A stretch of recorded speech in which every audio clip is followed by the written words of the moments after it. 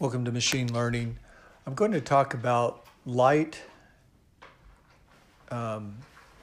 GBM, gradient boost machinery. Okay, what I'm going to do is look at the thyroid data, and there's three different classes for thyroid prediction. What I'll do first is I'll label and code it, convert the classes or the target into numbers.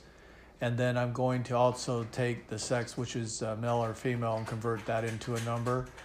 And then each of the other objects, columns that have values, I'll use on that column, I'll use a map function and convert false to 0 and true to 1. Then for my TSH, T3, TT4, T4U, and FTE indicator values, I'll convert them into float. So once you have that, you want to drop your NA, if there's any NA values, because it does mess up the classifier. So just do that along the axis equals 0. And then what you want to do is plot TSH in comparison to T3 and use as a hue your classes. And so you can see with TSH T3 that there's some pretty good identification between class 1 and 2. And you don't see much in class 0. That might be a real minor indicator for class 0. In TSH versus TT4, we see some clustering again in the class 1 versus class 2, so that's a good indicator. And the big one is T4U. You see a lot of the 0 and 1 classifications getting picked up by T4U. And then you have FTI1. And at first I thought, well, FTI1 doesn't really contribute that much. But when I removed it, my accuracy dropped. So then the columns I use is, I discard most of the other columns like sex, gender, gender, which should be sex, and then the different, whether you were sick or pregnant, all those other indicators I just dropped. Didn't feel like they were significant. And so I used TSH, T3, T4U, and FT1. So what I want to do is look at it from a lasso. I'll fit it against my X train, Y train, and then I'll grab the coefficients and I'll look at what those coefficients are. And lasso picked one variable and eliminated 3 others. So big ones that it likes is TSH. That's the key indicator of the coefficients. Okay, so now what I want to do is build my classifier.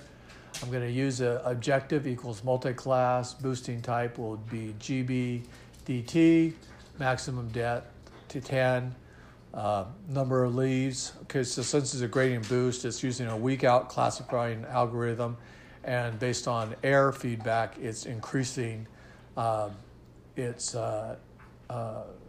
tree count. Okay, learning rate, use 0.3. I'm going to use my evaluation metric will be softmax.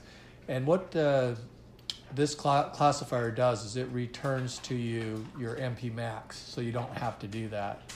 So it is going to show you which of the classes have the highest probability on their outcome.